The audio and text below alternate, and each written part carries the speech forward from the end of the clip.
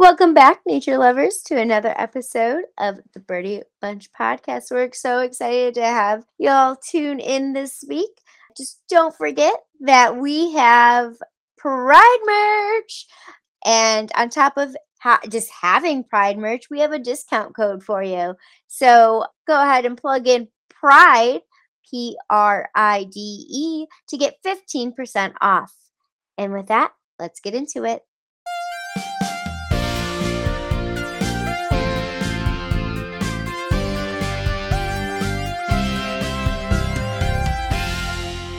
Welcome back, nature lovers, to another episode of the Birdie Bunch podcast, where we talk everything conservation, education, and fascination.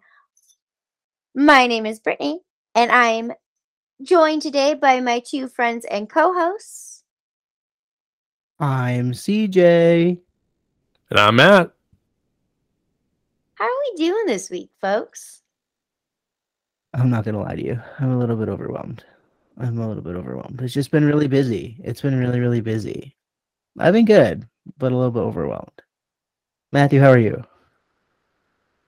Doing all right. I feel a little bit overwhelmed as well because research and a full-time job is pretty crazy. But at the same time, I'm loving what I'm doing. Had a couple really great Raptor programs, so it's been a lot of fun regardless. And I'm thankfully not overwhelmed, but I did just come back from a really awesome trip. We had a wedding we went to, but we stayed in Iowa, and we decided we wanted to go on like a morning hike, and we went to the mines of Spain in Iowa, and oh my God, it was so beautiful. Just like the hiking was fantastic. We got to see lots of birds. Don't ask me which ones because I don't know.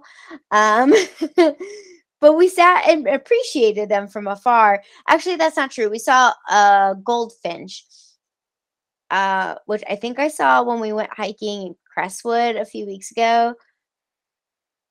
But it was like this beautiful yellow bird with black tip wings and gorgeous. We got to see some Bigfoot houses, little forts, and it was just a really, just overall, splendid, fantastic time. So, just getting back home from that and just kind of reeling on all good vibes. Brittany, you had a pretty accurate description of a goldfinch there, and I saw some pictures of your Bigfoot houses. Maybe you can. Did you post that already on your Instagram? I haven't, and so maybe that's what. No spoilers, but maybe that'll be on this week on my Instagram. I think that'd be pretty cool to see. Cool to see. All right. Well, now that we have sufficiently gone over how we're all feeling this week, I think we can head on over to our first segment, the creature feature.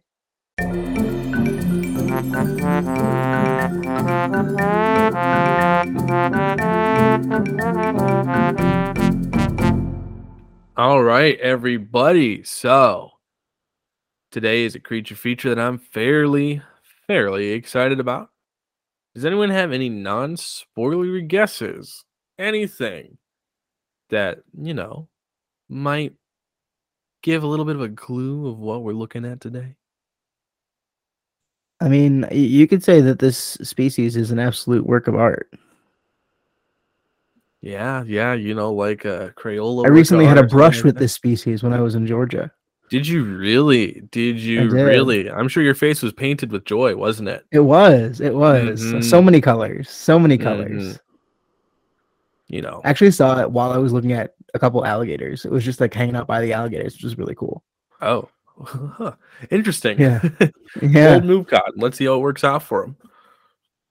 Brittany, how about you? Any puns?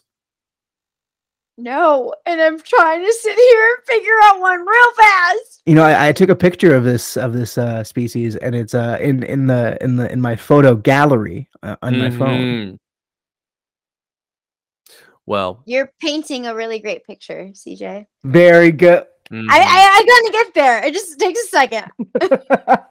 You see, I'm glad to see that none of us are bunting on these pun opportunities because only knocking them out of the park. Mm-hmm.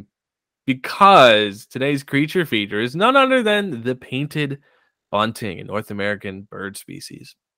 Like I said, our creature feature this week is the beautifully, brightly colored painted bunting. These little birds are essentially pretty much every color of the rainbow. So, suffice to say, they carry a little bit of pride with them just about everywhere they go.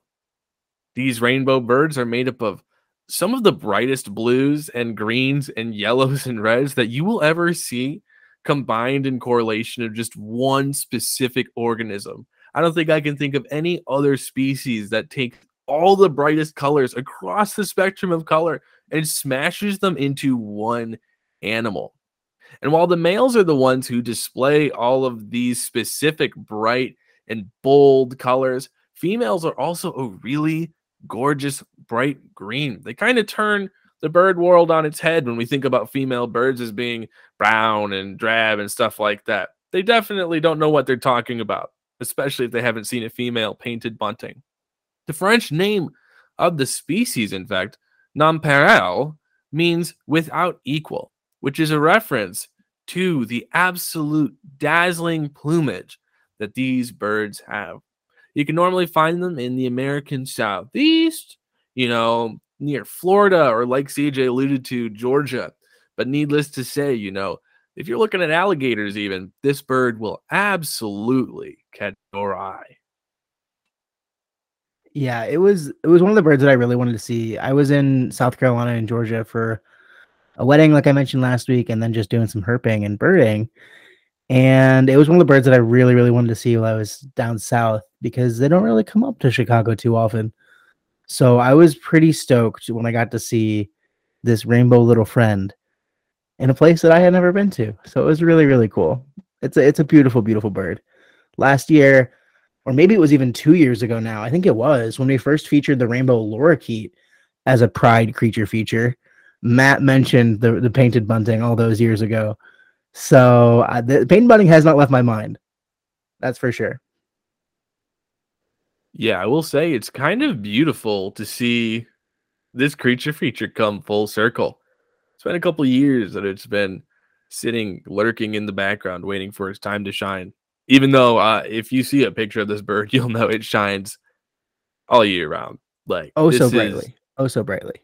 everyone, when you look at bird color and diversity, Southern United States, Northern Central America is a big place to where you get a lot of eye-popping species. You get green jays, you get all these beautiful, beautiful birds, and somehow the painted bunting still takes it up a notch.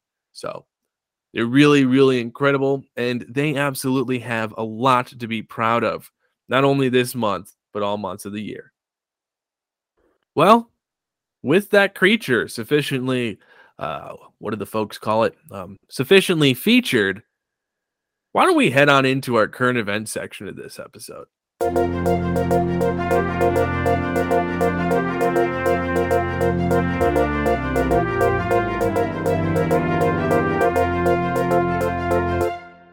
So my current event for this week actually comes from sciencealert.com, and it's from late May, so still pretty recent. And it's titled, are you ready for this? Evolution may be happening up to 4 times faster than we thought.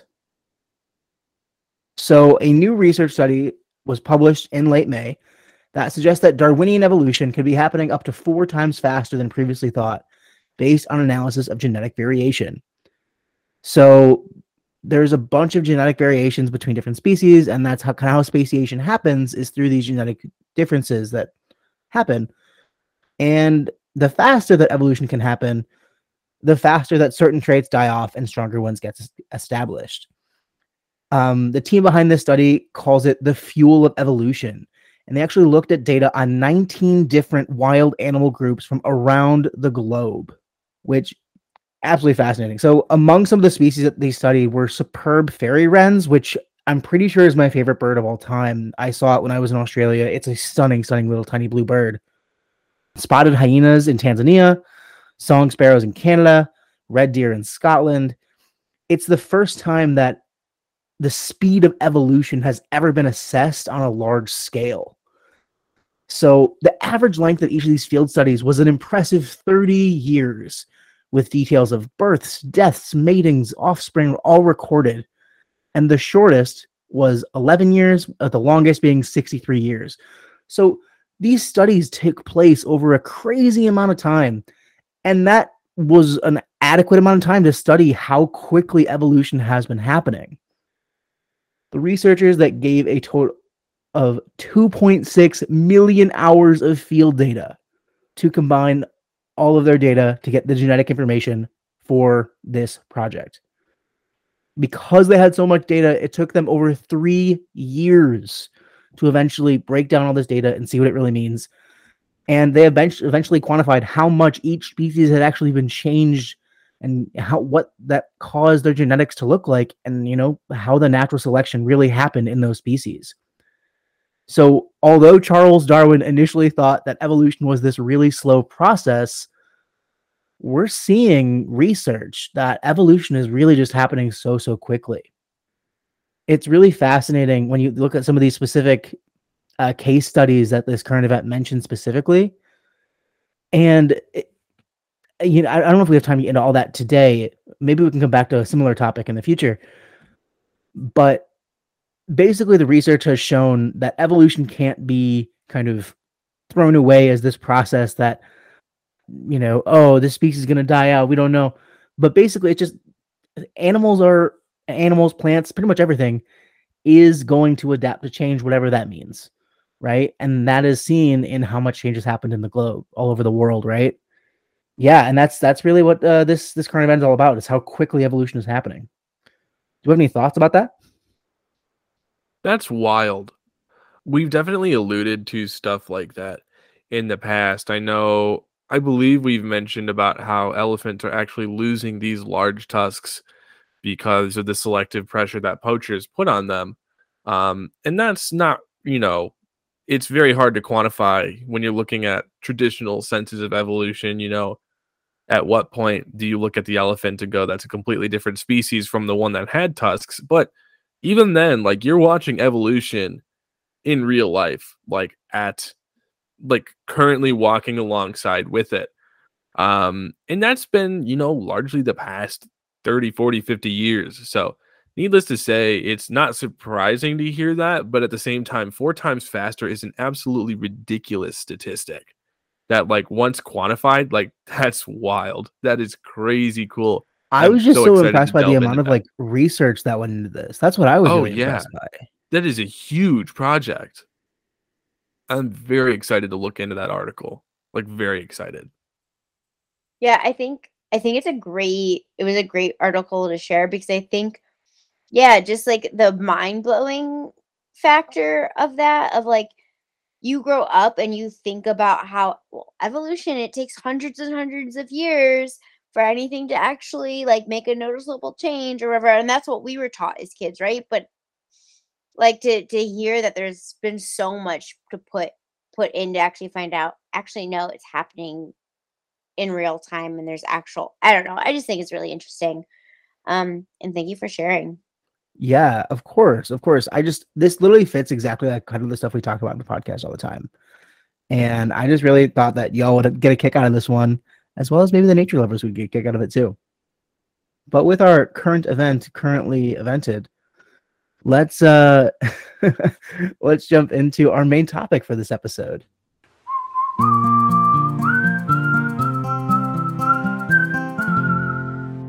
So we are here now with our guest, Forrest Cortes. Forrest, why don't you go ahead and introduce yourself? Hi, everyone. My name's Forrest Cortes. My pronouns are he, his, and I'm very excited to be here today with all of you to talk a little bit about some of the work and volunteer work that I do. Amazing. Well, Forrest, I guess, this episode we're doing kind of all things out in nature. Can you talk to us a little bit about what is out in nature? So Out in Nature is a group of people that get together and build community first and foremost and meet one another, but also get out and see all of the outdoor spaces and green areas and nature experiences that Chicagoland has to offer, because we do have a lot of that, as I'm sure regular listeners will know. And this group means a lot to me personally. So my work is in the conservation industry. I work my day job with the Nature Conservancy as director of community engagement. But I'm a Chicagoan at heart. And so I grew up playing in the parks in the city and going to the lakefront and going to the forest preserves for graduation parties and barbecues and such. And I've always had a deep respect for the natural areas and outdoor spaces around Chicago. And also I'm a gay man. And throughout my college experience, I found a lot of community in the Deep South, where I went to school at Auburn University, with other queer and LGBTQIA people in the outdoors, going out to the state park, climbing the waterfall, catching lizards, doing all kinds of nerdy things that I was passionate about, and helped me find my people. So I kind of have that history of like community building through nature as like a personal story, both with my family and friends, but also with people that I've met along the way in my career. And I wanted to see if other people were looking to do cool stuff outside in nature, as a bunch of cool, I think, queer, nerdy people and people who just want to meet other people. So we host monthly meetups, at least, is what I usually say, because often we host more than monthly events, especially now that we have a leadership team on board to get people outside. And this is like, this group is really special. And sometimes it's hard for people to understand, but I think I'm in good company here. It's an affinity space. And so what that means is that it is a space exclusively built by and for LGBTQIA people. And we have a leadership team of over 15 volunteers, including you, CJ, which we're incredibly lucky to have you. Oh, stop. It's an honor and a privilege. But we're creating this for ourselves. No one's building it for us. And we decide how we want to experience the outdoors. We decide, the types of things we'd like to do, the days we want to do them. And this is just a place to kind of organize some of that and to get people connected. That's amazing. That's just awesome. How did you kind of get that started, and like, how did that kind of all become to be? Yeah, so my fiance, Costin, grew up in Indiana, just over the border from Chicago, in like the region if you're from Northwest Indiana. So, and then Northwest Indiana if you're not from that area. But he kind of grew up like with easy access to what a lot of people consider to be like the outdoors, right? And I grew up with that too, but it looked different for me. It was parks, it was the yard, it was playing in the alley, playing in the streets. And he had a different experience. And so I have so much excitement around getting out to see birds during spring migration, like catching every spring wildflower that I can before they senesce going into summer. And I often was dragging him out to do these things. And we're like, we know there's other queer people, other LGBTQIA people who like either work in the industry or we like meet on the trail, but there's not really like anyone bringing everyone together to like truly connect, to get to know one another. And so in 2019, we're like, hey, let's host a couple of events and let's see how it goes. And Chicago Audubon Society at the time was an organization that helped us to get started and really kind of helped us to get the word out and put our events on their website. And so we had like our first couple of events, and we had a few people come out, and that was really exciting and amazing. And some of those people are still with Out in Nature, including on our leadership team today. And then it just started to pick up steam, and Costin and I continued to organize events, really pulling on a lot of the partners that I've worked with over the years in conservation across Chicago, like the Shedd Aquarium, like the Chicago Park District, to help host these experiences for free for our communities, which is really important. And then last year, towards the end of the last year, I was like, there's so much demand for events. We have so many amazing people who are regularly coming to events. Like, let's create a leadership team, and that way we can host more events and more people can help to shape the future of this. So now we have this amazing, beautiful volunteer leadership team shaping up. First of all, I have to say, I really not only appreciate hearing the story behind, everything that you've built so far, but just your emphasis on community too is, I think, such a beautiful summation of what it means to be going through this month and this initiative that we're doing with the Birdie Bunch, is like trying to create the most inclusive community, a group of people that everyone feel they can be themselves in. And so I really love the story that you're telling, and I'm so excited to see how it unfolds. And I also was really curious because, you know, you did mention that you work for the Nature Conservancy as well. I was wondering, you know, what you do with the Nature Conservancy, and is there any kind of like overlap between that and what you do with out in nature?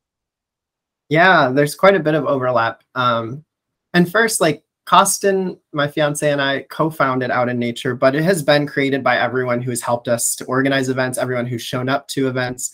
And so like we're building this thing together, and now with the help of our leadership team, it's getting even better and better and better. And this work is like it's really fulfilling work because it's deeply personal to me, right? Like, it's not like I'm doing this for the benefit of someone else. Like, I'm doing this for us. We enjoy doing this. It's a way also for us to relax, to decompress, to celebrate everything that our communities have to offer, and to try to maybe take a few knocks at some of the stereotypes that people have, that queer people don't get outside, or, you know, that there aren't specific areas of expertise that our communities have related to getting to the outdoors and our lived experiences on the trail or at the park or walking down the block or in the birding communities. And so, yeah, it's deeply personal work for Out in Nature, but community building is a part of what I do for my paid work as well. So my background is that I have a bachelor's degree in wildlife ecology and management, but I like to say that I am much more of a generalist than that these days. I can't just focus on one thing at any given time, species-wise. And so like, I love all the things. I love the flowers, the grasses. I'm like, okay with the sedges. I love the trees, but really just into celebrating everything that we find in our communities across the city, that is both like the diversity in people, but also the diversity in the landscape around us. And so my job at the Nature Conservancy, long story short, is Director of Community Engagement. And so I work across primarily Cook County with a team of 4 other staff members at the Nature Conservancy. We connect people through volunteer programs, paid career training programs, high school internships, and just general events and planning processes that bring people together to think about how we can build a healthier environment in our city, but also build healthier, stronger communities and uplift the expertise that's found across all of the different neighborhoods in Chicago and across the suburbs. And we're lucky to live in a place that has both incredible natural history and diversity, and incredible community history, community affinity, and diversity as well. I mean, all of us on the podcast, we're all Chicagoans at heart. We all kind of started here. I think some of us have grown a little bit, but you know, we absolutely know that Chicago is full of those beautiful natural spaces. Question for you, Forrest. This is a question that I think a lot about. I think it's a question that maybe some of our listeners think a lot about, but like, how can queer people, LGBTQIA plus people feel included and safe in outdoor spaces? This is a hard question. And I think like, this is one of those like $1 million questions, right? Like, I wish there was a magic bullet. I think it depends. But I have some ideas. I mean, I think there's different levels to this. There's like policymakers who have an influence. There's organizations that are working to get people outdoors. There's landowners who actually own the land where people are getting out, municipalities and counties and things like that. And then there's individuals, right? People who are on the trails next to maybe an LGBTQIA person, maybe a person of color, maybe a person who's getting outside for the first time, maybe someone who's had a traumatic experience in nature. And I actually think that like working down that list, like the individual responsibility to create safe space for people outdoors is probably the most important, because like whether you're a landowning employee or you work for the government or something like that, or a nonprofit, like you're still an individual at heart, and chances are you spend time outdoors. And so I think the responsibility is on users of these spaces first and foremost to create safe space for their fellows, for their peers. And I think there's a couple ways to do that. I mean, one of the ways is like learning a bit about the communities that use the trails with you, right? Like there are still so many, it blows my mind, like especially today when we have Black Birders Week, when we have Latino Conservation Week, when we have like social media, it's like there's so many people that think of like the expertise and the experience of being outdoors as being this like monolith of this very like cisgender white male experience of like cutting down a tree with a beard and being a lumberjack and maybe like, I don't know, hunting something. And that's like yeah, that is an experience outdoors, and that's an important and valid connection to the outdoors. But there are so many other ways that people experience the outdoors. And I think if you stay in your circle, if you don't take the time to observe the people around you who are using green spaces and learn a little bit about the ways that communities have cultural connections to nature,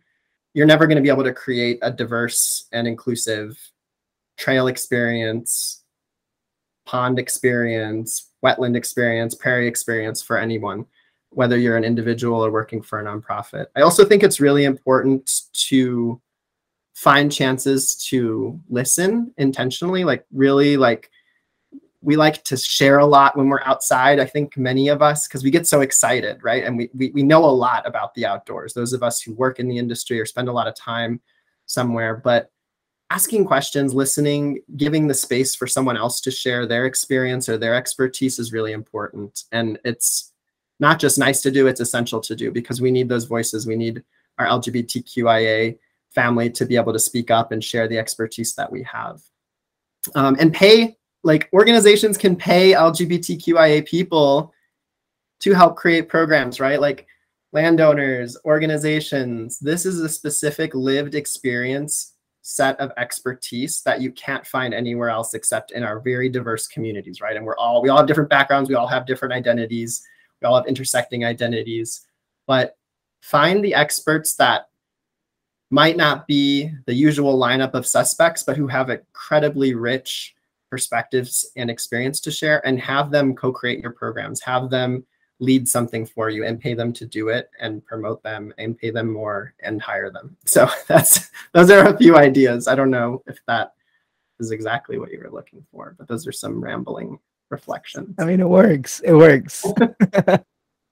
You were just kind of talking about how ways like that people can really make things more welcoming, and how different groups can really help the community. How do you feel natural spaces could be more welcoming for LGBTQA plus people? There's a few things I really like. I love when green spaces are free and, you know, there's no associated cost for people to enter. There's still a lot of places that charge fees for events and for special experiences, and I think that can be a barrier for not just our LGBTQIA communities, but also for other communities.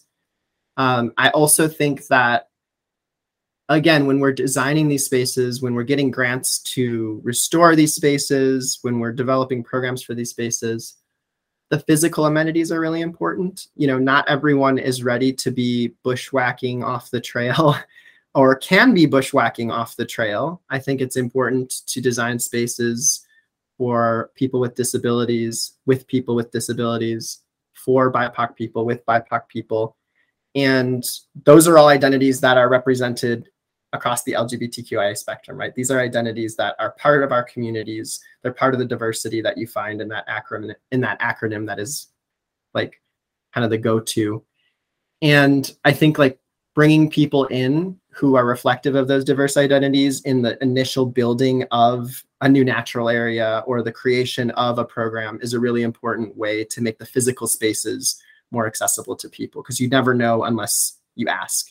And I think also designing spaces that have room for like multi-generational and very open-ended gathering space. I don't know if that makes sense. Like, I think it's really important to create gathering spaces in natural areas, in green spaces where people can just hang out. Like there's this stigma against like loitering and like, what are you doing hanging around the park, depending on who you are. And I think building those spaces, and we lose that a lot when we get to a certain age group, when we're designing for a certain age group. I think a lot of green spaces that are made for kids have play elements, they have seating elements, they have all these different nodes and different ways that kids can interact with the space. But when we design spaces with adults and families in mind, we don't often have all those same nodes for people to experience the space in different ways. And I think that's really important and something that I'd love to see more of. Like, it's almost like an adult playground. Like where can we hang out? Where can we like exercise? Where can we touch things? Where can we go off trail? And just having those different opportunities to interact. Forrest, you talked a lot about like intersectionality there, right? I think it's really important to bring that up, especially, one during Pride Month. Black Birders Week was just a few weeks ago. It's constantly on our minds is intersectionality. One thing that we talk a lot about here, we talk about in person, is the idea of like how people enjoy nature. So when we have friends who are at birdability, they always say birding is just the act of enjoying birds. Yeah. Being in nature is like being a nature person is just enjoying nature. Like, are you outside and you're liking it? You're a nature person now. I don't know. I guess how does that like sentiment of like nature doesn't need to be like gate kept? Can you talk anything to that? Yeah. Ooh, so I'm like getting goosebumps because I just think about all that there is to unpack there, right? There's a lot to unpack there.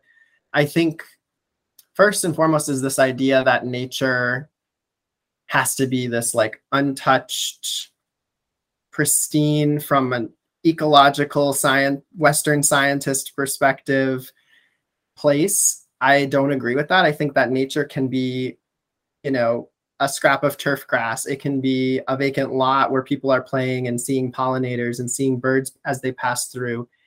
And I think nature takes different forms depending on who you ask. So I think it's really important, again, to like steep ourselves in those different perspectives as people who care about the environment, as people who care about the outdoors, and get a little bit outside of what we would define as nature to learn how other people are defining it. So then by default, if like nature is not a monolith, then also the way we care for nature, the way we experience nature is just as diverse. And so I've always said that stewardship can take many forms, and that's another thing where we have this image in our head of environmental stewardship means you have to be marching, or you have to be planting a tree, or you have to be pulling invasive species, or organizing a volunteer day. I think that for many communities, including our LGBTQIA communities, being in an outdoor space is an act of stewardship, right? Because we're building connection to the land. And that may never translate into me as an individual planting a tree in the ground. Well, that's a bad example because I will always plant a tree in the ground. But like an individual planting a tree in the ground, but it's still a valid form of stewardship because that person has a connection to the land. That person is building a relationship to that outdoor space, to nature as they want to experience it. And they're going to advocate for it. They're going to be present. They're going to bring their expertise, their lived perspectives into that space. And I think that's really important. So, and those perspectives differ. There's been people Out in Nature who have come to me and said, hey, like, I just want to say I've always wanted to come to this green space. This happened at the Indiana Dunes, but I've never felt safe enough to come by myself. And so like when you hear a perspective like that, and even for me as like a cisgender, could be straight presenting person on the trail, you remember that there's different places where different people feel safe or unsafe, where people have like levels of accessibility to that space. And so it just reminds us of the work ahead to make sure that we're understanding that first and foremost, and listening for that and being attuned to that, and that we're adapting the way we plan programs, the way we design policies, the way we build relationships so that we can address some of those barriers. And it's not just Out in Nature, right? It's the work I do at the Nature Conservancy when we work with communities of color. It's the conversations I've had with women, white straight women, about being outside by themselves in certain places. And so I think there's a lot of work to be done to kind of unpolice the ways that we can experience nature, and also step back from this idea that there's only a small handful of ways to properly enjoy the outdoors. One thing, and this is a very specific point that you made, but my bell went off because this is something I've been largely very passionate about as well, is you touched upon like these vacant urban lots and stuff like that. And I have always been passionate about that interface zone between like urban environments and how you can reclaim so many spaces that are already green, but like, make them into these beautiful little vibrant communities. And I was wondering if you could talk about any experiences you have with just like augmenting and amplifying conservation in these communities that have been so almost cast aside for no reason except for their personal identities. If you could talk about if you have any stories about that, or just specifically about that. I really loved that you brought that up because it's something that I love so much. Yeah, well, vacant lots are like a place where there's a lot of magic to happen, right? It's a place where you can have a baseball game. It's a place where you can have a picnic, where you can just hang out after school. So I like stories a lot. My dad grew up on the southwest side of Chicago, in the Brighton Park area, right by the railroad tracks. And there were a lot of vacant lots at the time along the railroad tracks. And so some of my earliest like nature and wildness stories were about him talking about like playing in these overgrown, what I can only imagine to be like invasive grasses and lots of what an ecologist would call weeds, and totally unkempt, but like just having these amazing like stories of playing with his friends, like in these vacant lots along the train tracks, and like the birds that they would see and the flowers throughout the season, and really like valuing those spaces. As you know, it's not that there weren't parks. McKinley Park was down the street. He would run there for cross country practice, but this was closest to home. And this was a place where like, it was almost an extension of the front yard in some ways. And so I think that's like really beautiful and really exciting. And it was actually a gateway for him. Like my dad does not work in the conservation field right now, but after he, you know, moved out on his own, moved out of the neighborhood, instead of going to college, he moved out west and worked a conservation corps job in Yellowstone and some of the natural areas out west. And so again, at the time, it was a job, right? And it was an experience that was different. It was a chance to kind of see another part of the country. But I think a lot of that was inspired by like being able to play outside, getting comfortable being outdoors in the way that he wanted to. And then I got this treasure trove of like elk stories and wolf stories and bison stories that helped to inspire me from a young age, along with those stories that I could see the places where he played as a kid when we would go visit my grandma. And so it is like the collection of these stories that had a lot of momentum for me. So it's just, I tell that story because, you know, yes, I'm an ecologist, and yes, I work in community engagement in conservation. And yes, I love hiking and birding and backpacking, but I'm always down for like hanging out in a vacant lot or going for a walk in a place that might have an unexpected source of inspiration, and being in a city park, right? Like even if it has a natural area or doesn't have a natural area, I think those are all valid ways to experience nature. And as someone who has like roots with all of those different ways to experience nature, I can understand why it's important to uplift that and to not look down on those different types of experiences that have brought a lot of people great joy and great learning experiences and great sources of connection over the years. I'm curious, like, this is a question that I don't know if I'm allowed to ask questions. You're always allowed to ask questions. Okay. I want to know, like, what is everyone's like earliest memory of an inspiring nature experience, right? Like it could be like a backyard. It could be like a walk to the park. Like what was that spark for all of you?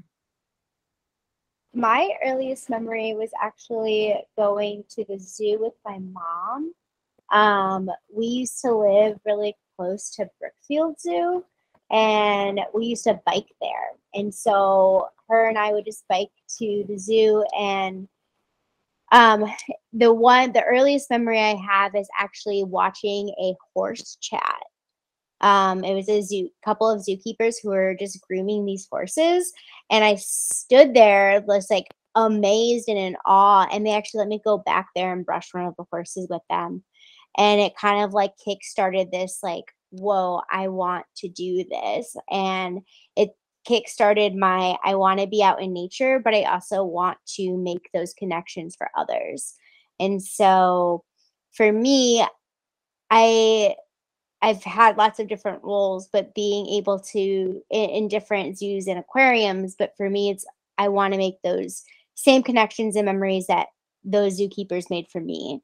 So yeah, I was probably like 4 when that happened. So that's my earliest memory. So I don't know if you noticed the look on my face when Brittany mentioned the Brookfield Zoo. That was exactly where my mind went. Which is funny because Brookfield Zoo, I think, is a part of all of and this is the first reference of it in season 3, our shared collective past. Yeah, it's where we all met, was the Brookfield Zoo at our shared collective. Just because there was nothing that facilitated that, just because it's just our shared collective past. But you know, another one that I have too is my grandfather, when I was growing up, lived in the very north woods, Wisconsin, in a town of like 100 people or something like that. Like there was no one there. It was woods, it was bogs, it was lake. And I remember going up summers all the time, and I never really truly understood the natural connection side to it, if that makes sense. Like I, you know, like 4 or 5 kind of at Brittany's age, and I'm looking at this place and I don't see like a treasure trove of fish diversity. I hear a loon call when I wake up. I go out and I see Papa on the boat or something like that. I know when I cast my line in, I'm catching a bluegill, and then it's hopping out of my hand and landing on my brother's head. He's got like a little faint scar because when he was like a baby, he got smacked in the head with a sunfish spine down. And so, like, kind of like the way you described, which is why I feel so emphatic when I hear you talk about your experience in spaces, is just because, like, for me, it was about the connection that I had just in general with the space, but with the people and all the people utilizing that space at the same time. It was the community that I got, and that kind of drives what I kind of try to do now. I live out in Ohio, so like the Ohio Chicago connection has severed me a little bit, and it makes me sad. But you know, there's always this goal as like a naturalist, is what I'm doing currently, to give people the opportunity to facilitate that own connection for themselves. I love doing programs, and I love doing raptor shows. We have a raptor rehab center and all that, but it's really about, I can present a potential step to you. And if you want to take that step, if you want to jump in and dive in and use this in whatever way you deem good for yourself, that's what I think is so inspiring about it. And so, like, I think I've taken that from my grandpa too. Like, that place connected me to him in a way that families camping, I now can give them the access to a state park to do the same exact thing. Yeah, I think my mind also jumped to a zoo story, but I'm not going to share a zoo story actually. So the first like house that like I grew up in was in Streamwood, Illinois, which is very far from Chicago. Not very far, I guess, but far enough where I didn't really feel like a connection to the city yet, like I do now. But we lived next to this like giant field, and it was just like an empty grassy field, and in the giant field there was this massive rock, at least what I thought was a massive rock. Like I had to like climb to get to the top of this rock. I mean, I've gone back to the rock. It's about 2.5 feet tall, but it was just like covered in like moss, and it was just like, I don't know. I think about that rock a lot just because, I don't know. I imagine little me trying to climb to the top of the rock, not knowing all the things that I know now. And I don't know. I really, it's a story that I feel like I didn't even realize had connected me to nature. Probably until this moment. So I appreciate you kind of sparking that memory for me, Forrest. I really appreciate that. I love that. I love all those stories, and I like to ask that, and I do that with a lot of young people that I work with at the Nature Conservancy, because I believe like we tend to approach conservation programs and environmentalism as like there's a deficit to be filled. Like people are lacking a connection to nature. Like nobody's connected to nature. Nobody gets outside these days. And I don't believe that's true. Like I think everyone has, like, even if it's out the window, right? Like people see nature every day, wherever you are. It just looks different. And so I'm still waiting to find someone who has no connection to nature. What I found is that people have connections to nature. It's just a different definition. It's just a different experience than what we might have. And those of us who go through like ecological training, like I don't like to spend time on my degree, because I feel like all of those experiences that led me to my degree, playing, you know, in the alley with my neighborhood friends, walking to the park with my parents at a very young age, picking raspberries with my grandma in her backyard, like that all was part of my training to get here. And I think that's like a way I like to look at my work as a community engagement professional working in conservation. And when I'm thinking about like, what kind of programs do we want to build for out in nature, kind of going back even past the formal degree, past the job titles, and just thinking about like the stuff that just got me excited to be outside or outdoors or in nature, whatever we want to call it, and kind of grounding myself in that when we're having these conversations. Because I think that helps uplift that expertise that sometimes gets left out because we're so busy thinking about degrees and training and job titles. It's like, well, we've all had these lived experiences that are actually pretty darn informative and can really help us kind of take some steps to create more inclusive and more enjoyable programs. Yeah, I want to jump off of that point there, Forrest, because like everybody here has obviously felt some kind of inspiration from nature in some way. We've all felt that connection. And you are, in fact, making an inspiration by, you and Costin starting out in nature. Like, it's huge. So, one, thank you for starting out in nature because I'm a part of it and it's the best. And also, so many other people are a part of it. There's what, like 300 members in the Facebook group now? Yeah, we're growing and we have an email list. And what I love about Out in Nature is that because we host events all over and the events vary in focus, like we've done rock climbing, we've done bird watching, we've done nature experiences where we move through parks, where we move through forest preserves. I think what's really cool is that we pull different people depending on what the event is, where it's hosted, and how people heard about it. So it's not like this exclusive group of like 10 to 15 people that are always there. And if you come, you're going to be feeling left out. It's a totally like mixed group of people from many different backgrounds, many different identities. And it kind of becomes like this fun soup of people. That's like a bad way to put it, but like a fun mix of people based on where the event is, what the event is. And I think that's part of what makes it so special. Amazing. Forrest, do you want to like plug where one, people can find Out in Nature, and two, where people can find you? Yeah, so I would say, and probably our leadership team would be happy to hear me say this, like first stop for Out in Nature is outinnatureshai.wordpress.com. So visit our website. It will link you to all of our social media, a contact form, upcoming events. Out in Nature Chi, Out in Nature, CHI.wordpress.com is the best place to start. And if you're just wanting to connect with us on Instagram, it's Out in Nature Chi. That's our handle. And if you want to connect with me on Instagram, it's at Urban Tarzan with 2 N's. And that's Forrest Cortes. That's how you can get in touch with me. Amazing. Thank you so much for being a guest on the Birdie Bunch podcast, Forrest. Yeah, thank you for having me. You all are awesome. And I always look forward to see what topics you will cover and can't wait to see this come out. It'll come out real soon. I know. I'm so excited.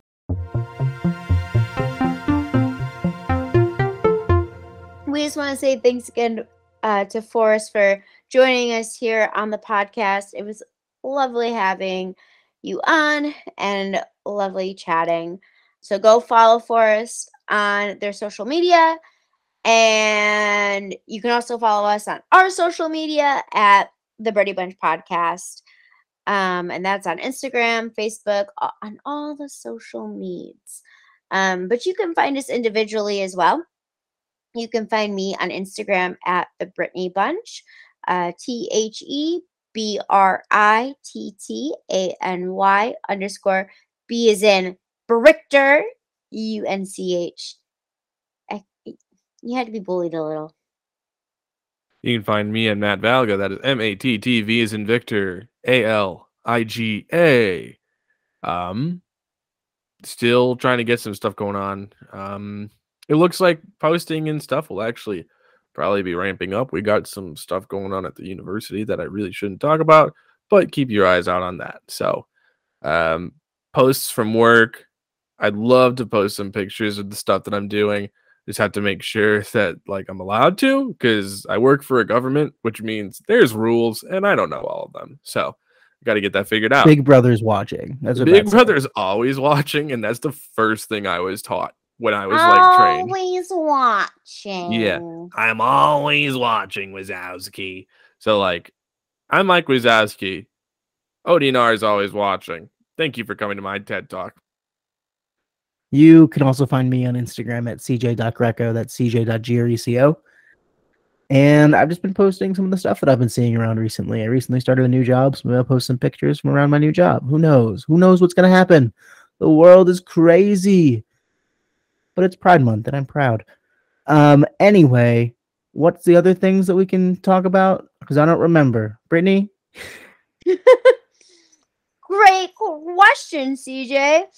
You can also check us out on our website at thebirdybunchpodcast.com. got our blog post. It's where our merch store is. All that fun jazz. So check it out. There's lots of things going on. I'm just going to plug this at the end as well. We've got awesome merch that came out for Pride Month. And if you use the code PRIDE, PRIDE, you get 15% off your order, but you can't beat that. Go get you some. But if you can't or you don't want to, please share this podcast with a friend. But if you're looking for other ways to be like, I want to go further than that, go ahead and become our patron on Patreon. Thank you to Gabe Anderley for being our patron. It was awesome having you on podcast a few weeks ago, and it is even more awesomer, however you want to say it, having you as one of our patrons. So you get lots of cool stuff being one of our patrons, like that awesome shout out I just gave to Gabe. But you can do extra tiers or other tiers where you can get a whole bunch of fun things like an exclusive episode or seeing all of the crazy recording sessions that we do, because it's always a fun time. There's always some crazy. And you can do that on patreon.com/The Brady Bunch Podcast. So check it out. Yeah. And with that, I think that wraps us up, nature lovers. So we'll catch you next time. Bye. Catch you next time. Ouch. We'll catch you next time. On the Birdie Bunch. This is a cute ending. It's all staying in. Thanks so much, all you nature lovers, for listening to yet another episode of the Birdie Bunch podcast. We would especially like to thank Sarah Dunlap for designing our art for our episodes, as well as Connor Whitman for producing our music. The mission of the Birdie Bunch podcast is to inspire an inclusive community for conservation by using education to promote fascination.